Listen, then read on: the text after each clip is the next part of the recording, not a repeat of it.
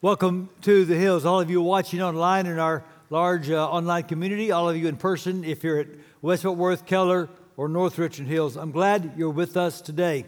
Your pastor is full of thanksgiving. I am thankful for the way God showed favor on the women's conference. And I am so thankful, not just for those of you who attended, but the great number of you who served so selflessly so that your sisters in Christ could receive such a blessing. And I am thankful to be a pastor of a praying church. We're asking for nations and generations. This vision was birthed in prayer. It has been bathed in prayer since it was launched in January. In fact, you might not know, each Wednesday from noon until 1, Taylor Walling does a wonderful job leading an hour of prayer that we put on our Facebook and YouTube page. You can join us as we ask for nations and generations. And now, of course, we're launching 40 days of prayer leading up to our harvest offering. We have these prayer prompts that you can be a part of, and all of you can join us, including the children. I love this idea of getting our kids praying for our vision. Parents jump all over this. Think about it. We're asking for the next generation. Well, one way we're doing that is discipling the next generation to pray for nations. And so, I'm so thrilled by all of it and full of thanksgiving. To open your Bibles to Hebrews 11, we're in a study called Faith Worth Remembering. Now, I'm going to tell one of my favorite golf jokes, although it's not as funny as it was 20 years ago. You'll see why in a moment. So a guy who's in his 70s walks into the pro shop and says to the pro, "I think I'm going to have to give up the game." "Why?" "I can still hit the ball, but I can't see where it goes anymore." Pro says, "Well, tomorrow I'll line you up to play with my uncle. He's got eyes like an eagle." So he shows up for his tee time. He's an old man on the first tee. "Who are you?" "I'm the pro's uncle. I'm going to play with you today." "How old are you?" "I'm 98 years old. I need someone that can see my ball." "No problem. I've got eyes like an eagle." So he tees up. He hits his drive. He turns to the old man. "Did you see it? Did you see it?" The old man says, "I sure did." "Well, where did it go?" "I forgot." So, the Bible frequently stresses the importance of the discipline of intentional remembering. It's one reason why at our church, at every campus, we take communion every single week. Now, you might be from a tradition that wasn't the custom. You know, in the early church, they took communion every single day. Why every week? We don't want to ever get away from remembering the story that grounds our faith. The core of our faith is the death and the resurrection of Jesus, and communion reminds us intentionally of that story. Another thing we do on purpose is we tell and we retell the stories of people of faith in the Bible. People who had a faith worth remembering. That's what the author of Hebrews is doing in chapter 11. 21 times he says, by faith. And he says specifically, that's why we remember them. And so when we intentionally remember their story, it helps us practice a faith that the next generation won't forget. So, we're going to look at some of these great stories, and we're going to start with 3 that go all the way back to the start of the Bible. So read with me in Hebrews 11, starting at verse 4. By faith, Abel brought God a better offering than Cain did. By faith, he was commended as righteous when God spoke well of his offerings. And by faith, Abel still speaks, even though he is dead. By faith, Enoch was taken from this life, so that he did not experience death. He could not be found because God had taken him away. For before he was taken, he was commended as one who pleased God. And without faith, it is impossible to please God, because anyone who comes to him must believe that he exists and that he rewards those who earnestly seek him. By faith, Noah, who had warned about things not yet seen, in holy fear built an ark to save his family. By his faith, he condemned the world and became heir of the righteousness that is in keeping with faith. And so the author takes us back to the very beginning of recorded biblical history. It was a time when all the people on the earth were separated into two camps. There was the line of Seth, a godly line. Seth was one of Adam's sons. And then there was the line of Cain, another of Adam's son.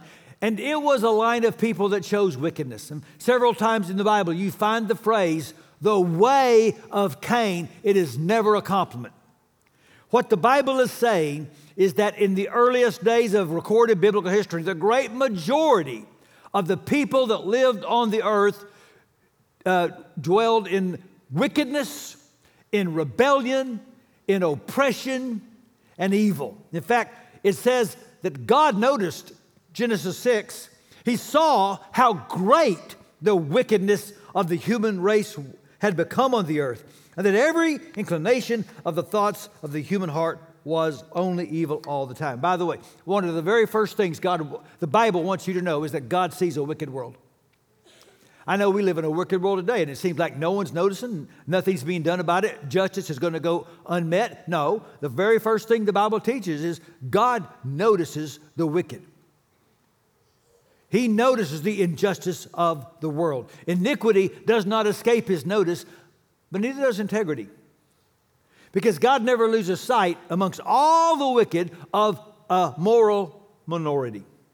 So it says in chapter 5, Enoch walked faithfully with God. In chapter 6, Noah was a righteous man, and he walked faithfully with God. I think that's what God intended for Adam and for all his sons, that he would walk with them on the beautiful earth He made for them. Now, what's particularly interesting about these first three guys, and the rest of the book, chapter, we read about people and we have dialogue recorded, but in their three stories that the author mentions, they don't speak.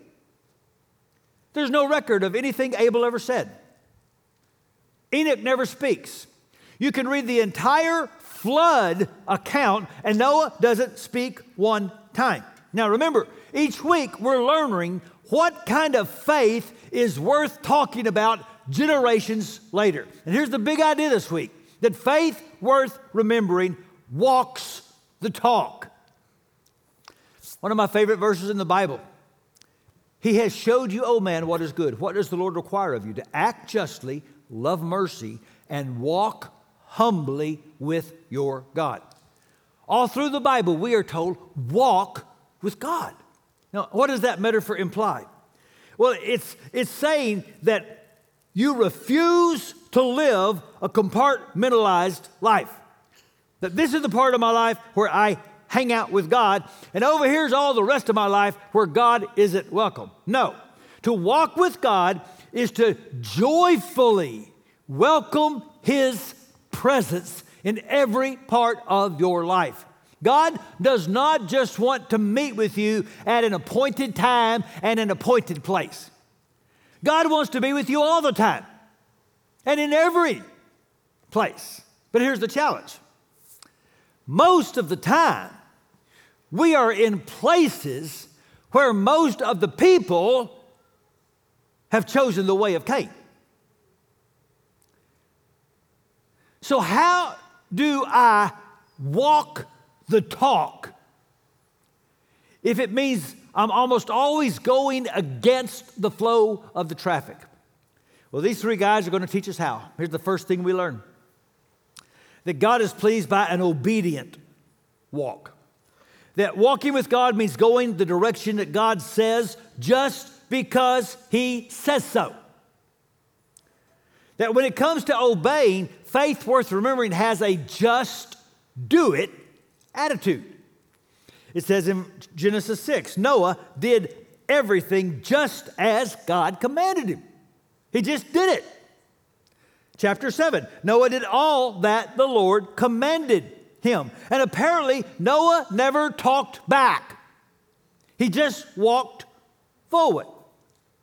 Now, this is the big difference between what we talked about last week, believing God versus believing in God. Now, let me illustrate with the story of Abel and Cain. You can read about them in chapter 4 of Genesis. They both brought an offering to the Lord.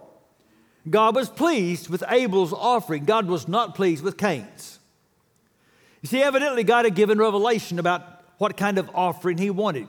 It says in Genesis 4, in the course of time, literally at the end of days. And so there was a time set when they knew this is when we bring an offering. It says they brought it to the Lord, so there was a place.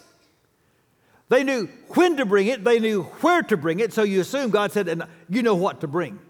Now, Cain brought a grain offering. You can actually read about those in the Bible. What's the problem with that? Well, they were for thanksgiving, but never for atonement. God had said, if you sin, you will die. That only death can pay the price for sin. And so Abel brought a slaughtered animal, because as the Hebrew writer said himself in chapter 9, without the shedding of blood, there is no forgiveness. Now, that's a whole sermon for another time. The point I want to make right now is that you might think, well, he doesn't have any faith. And you mean by that, they don't even believe in God. No, no, no. You can believe in God and not have any faith. You see, what Cain wanted was a relationship with God on his terms. Cain believed in God. Cain brought offerings to God, but he did it on his terms. That happens all the time. I believe in God, but I don't like the sexual ethic in the Bible. I'm not doing that. I believe in God, but I don't like God telling me who I have to love and who I need to forgive.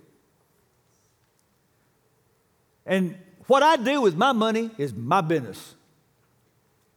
And I believe in God, but that whole Jesus is the only way to God is way too exclusive for me.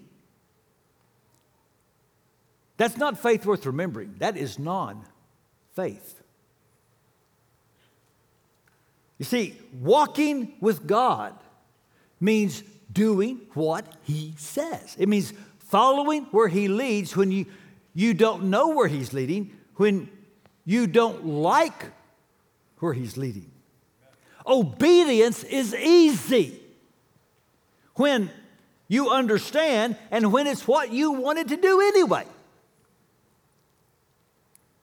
But walking with God means I'm going to go where He's taking me, even if I'm not sure I want to go there. In fact, that's why C.S. Lewis says the most frequently spoken word in heaven is going to be, oh. Oh, that's what God was doing. Oh, that's what was behind what was going on. Oh, that's why I needed to go through what I went through. And let's be real honest. For most of us, when we struggle to obey God, we don't have an information problem. Do you really need another sermon on forgiveness before you let go of the bitterness you have in your heart towards somebody? Do you really need another Bible study on the importance of community before you join a small group? Do you need to listen to one more Dave Ramsey podcast before you decide God wants you to be generous? How many times do you have to hear Jesus say, go into all the world to make disciples, baptizing them in the name of the Father, Son, and Holy Spirit before you decide to get baptized? We don't have an information problem. We have a surrender problem. Faith worth remembering lets God do most of the talking. And it allows the voice of God to drown out the voice of the crowd. Because remember, when you walk with God, you're in the minority. And so God is pleased by a resilient walk. I don't know who came up with the phrase moral majority, but let me tell you, the moral majority has not existed since Genesis 4. Faith worth remembering will always swim upstream, and the level of difficulty will often be matched by the level of hostility. It's interesting, there's almost as much in the New Testament about Abel and Enoch and Noah as there is in the Old Testament. And this is what John says about Abel and Cain in 1 John 3. Why did he kill him? Because Cain had been doing what was evil, and his brother had been doing what was righteous. So don't be surprised, dear brothers and sisters, if the world hates you. Isn't that interesting? It doesn't say that Abel was condemning Cain. Abel was just being righteous, and Cain hated it because it convicted him. And so he attacked him. And the Bible says you can expect that. If you just do the right thing in a wicked world, they will resent your righteousness. Peter said, non-believers think it strange that you do not do the many wild and wasteful things they do, so they insult you. Jesus said, if you follow me, you're choosing the narrow path, not the wide path. You're choosing the narrow path. And you need to resiliently stay on it, even though you're going against the flow of traffic. Now, think about Noah for a second. Now, I'm speculating a little bit, I'll admit. But we know that Noah, it says in the Bible, did not become a father until he was 500 years old. You think your kids are waiting a long time to start a family. Okay. What was his mama thinking? He didn't get on the ark until he was 600 years old. Now, God had said when he saw the wickedness, my spirit will only remain with man for 120 years. So most scholars think Noah got the revelation to build the ark before he even became a father. At that time, it says, Genesis 2:6, that the water came up from the ground, not from the sky. No one's ever seen rain. Now, just let your mind wrap around this. So there's Noah out in the country building a boat he has never needed to survive a flood he has never experienced, caused by rain he has never witnessed, to save a family he doesn't even have. Do you think down at the local tavern they told some Noah jokes? They said, we're going to put you in the Noah farm. You think maybe his boys had trouble getting dates? And what happens when you live in a world increasingly hostile to faith, you want to have an ark mentality and just get inside something and just hide yourself from the world. No, the ark wasn't to escape the world, it was to save the world. God is not willing that any should perish. The ark was a witness to the world. Judgment is coming. Repent and start walking with God. Walking with God means we engage the world as witnesses to an alternative narrative that can actually save the world. But that means, like Paul said, sometimes you just might have to be a fool for Christ. So I'm going to retell one of my favorite all-time stories. I heard this story over 25 years ago, and when the guy at church told it to me, my first thought was, that's a preacher story. So he told me the name of the person that told him the story. I called that person, talked to him on the phone, and got his own personal promise. This actually happened to me. So he's a student at the University of Texas. He's taking a course called Organic Chemistry. 1,000 students start the course, only 200 finish. It's very hard. The professor begins the class on the first day of each semester by saying, now we're going to talk about the origins of things, and we're not going to bring faith into the conversation. So we're going to get the God question off the table right now. And he holds up a glass beaker. I know some of you believe in God. How many of you think if I drop this beaker and it hits the ground, it will not break because of God? And each semester, he cowered the students into silence, except this guy. He holds up his hand and says, I believe God could keep that beaker from breaking if it dropped on the ground. The professor said, I'll give you 1 minute to pray. So he stood up and prayed. For the whole class, he said, Lord, you're God whether that beaker breaks or not, but in order to witness to this class and to this professor, I pray it will not break in Jesus' name, amen. The professor smirked, dropped the beaker right on his shoe. It rolled unbroken across the floor of the class. And 1,000 students stood up and cheered. You see, Noah wasn't saved by being inside the ark. He was saved by the faith that was inside him. He stayed the course a lot longer than he stayed on an ark, which is the third thing they teach us about what it means to walk with God. That God is pleased by a patient walk. Now, when I say that it doesn't record them talking, I'm not saying they didn't. We know better. Peter said in 2 Peter that Noah was a preacher of righteousness. The whole time he's building that ark, he's telling people who ask, this is why I'm doing this. Judgment is coming. Turn your life around and start walking with God. It took faith to drive in nail after nail with no rain, but it maybe took more faith to preach year after year with no responses. But faith worth remembering governs life in the present by promises about the future. And I think that's where the story of Enoch becomes so important. Maybe you don't know that story. It's just kind of tucked away in Genesis chapter 5. Genesis chapter 4 is all the descendants of Cain. No ages are given. But in Genesis 5, you have the descendants of Seth with their ages, I think for a reason. And right in the middle, it says, and Enoch walked with God. And he was no more, for God took him. He didn't die. He went straight to heaven with God. Now, you do a little math with those ages, and you realize when God took Enoch, the only person in that line who had died yet was Adam.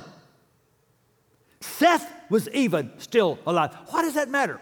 Why would that have encouraged the faith walkers? Think about it. God had said, if you sin, you die, and Adam died. And what's the point of walking with God if the curse wins? If we're all just going to die and the curse wins, why not just go the way of Cain? But then Enoch went out for a walk with God, and as one little girl put it, they got so far from home that God just said, well, why don't you just come on home with me? And all the descendants of Seth heard, Enoch is with God forever. In other words, if you will walk with God, you can anticipate victory over the curse. That triumph is on the way. That death does not get the last word for people of faith. I read about resistance fighters in France during World War II. They were discouraged and beaten down. They're living in enemy-occupied territory. And then on their clandestine radios, they get news of D-Day. The Allies have stormed the Normandy beaches, and they're moving toward Paris. Now the enemy is afraid because liberation is coming, and their spirits were renewed. I think the same thing happened to the faith walkers when they heard about Seth. Faith worth remembering refuses to live an intimidated and a discouraged life. It just keeps taking the next right step. Yes, it may be a long walk. It may be a while before we see our vindication. But vindication is coming. That speaks to us as a church as we think about our vision. Especially today, we're talking about praying for Livingstone International University. That's our boldest and maybe our longest goal. Right now, that school is just a sapling. Someday, it's going to be an oak tree. It will be bearing fruit 50 years after I'm gone. And East Africa will be filled with lawyers and politicians and business owners and school teachers doing their careers from a Christ-honoring perspective. Because people like you and me just kept walking. You see, the next generation needs the story of the people who went before them and walked the talk. And this generation needs a minority report as well. And so I told you, we don't have a record of them talking, but we know they did. There's a little book at the very end of the Bible called Jude. And in that little book, the writer talks about Enoch. He says, Enoch, who lived in the 7th generation after Adam, prophesied about these people. He said, listen, The Lord is coming with countless thousands of His holy ones to execute judgment on the people of the world. He will convict every person of all the ungodly things they've done, for all the insults that ungodly sinners have spoken about Him. What was Enoch doing? He was warning his world. God is on the throne. He sees the wickedness. He is coming to judge it. Repent and start walking with God. Now, I know some people are thinking, Pastor, if we talk about judgment, we will offend people. Listen, if we don't talk about judgment, we will offend God. Abel and Enoch and Noah remind us God takes sin seriously. And God puts the world on notice. It says when Cain killed Abel, God said to Cain, his blood is crying out to me. I hear the call for justice. You think God is gone deaf? Does He not hear the cry of the girl being sex trafficked right now? Does He not hear the cry of the person being manipulated by an evil and wicked landlord? The person put into slavery? The Christian being persecuted for their faith right now? The child being sexually abused? God hears the cries of the people who are abused by the wicked. He's the same God. And justice is coming. And we, by our walk, put the world on notice. You see, walking with God is a warning and a witness. These stories remind us the final word belongs to God, but they also remind us the final word does not have to be judgment. And so in the very next chapter, the Hebrew writer has this wonderful insight. He says, you have come to God, the judge of all, to the spirits of the righteous made perfect, to Jesus, the mediator of a new covenant, and to the sprinkled blood that speaks a better word than the blood of Abel. See, the blood of Abel called out to God for justice. But God also hears the word of another blood. A wooden ark has been replaced by a wooden cross. And on that cross, the cry for justice was satisfied. Now, God hears whenever the blood of Jesus speaks for sinners. And that's a story we must never forget. We tell and we retell and we retell and we retell the story that there is a blood that doesn't cry for justice, but it preaches grace. And how does the world hear that story? The way you walk. So keep walking. Keep walking with God. I close with this illustration about a man named Bill Irwin. He started on a mountain in Georgia and he finished on a mountain in Maine. 2,100 miles. It's called the Appalachian Trail. He's not the first man to walk that trail by himself. He was the first man to do it blind. Bill Irwin's a recovering alcoholic and a committed Christian. And he chose for his mantra, 2 Corinthians 5:7, so we walk by faith, not by sight. He had no GPS, a map, or a compass would have done him no good. The only thing he had to help him was his dog. Let me point out, cats would have been no help. Okay? Just stating the obvious. He estimates that he fell 5,000 times in his 8-month journey. That's 20 times a day. When he finished his journey, he had cracked ribs, bruises all over his body, more scrapes on his hands and knees than he could count. But he kept walking. And over 30 years later, we remember his walk. We still talk about it. The next generation needs the story of your walk. In fact, This generation does too. So let's pray. And we ask, Father, in the name of Jesus, that you help us walk well. Help us walk obediently, resiliently, patiently. Help us keep walking when it is hard, when we're criticized, when it seems that no one notices. Help us to keep walking when it feels like wickedness is winning and righteousness is losing. Help us keep walking. Help us walk in such a way that our righteousness would convict those who would prefer to be wicked.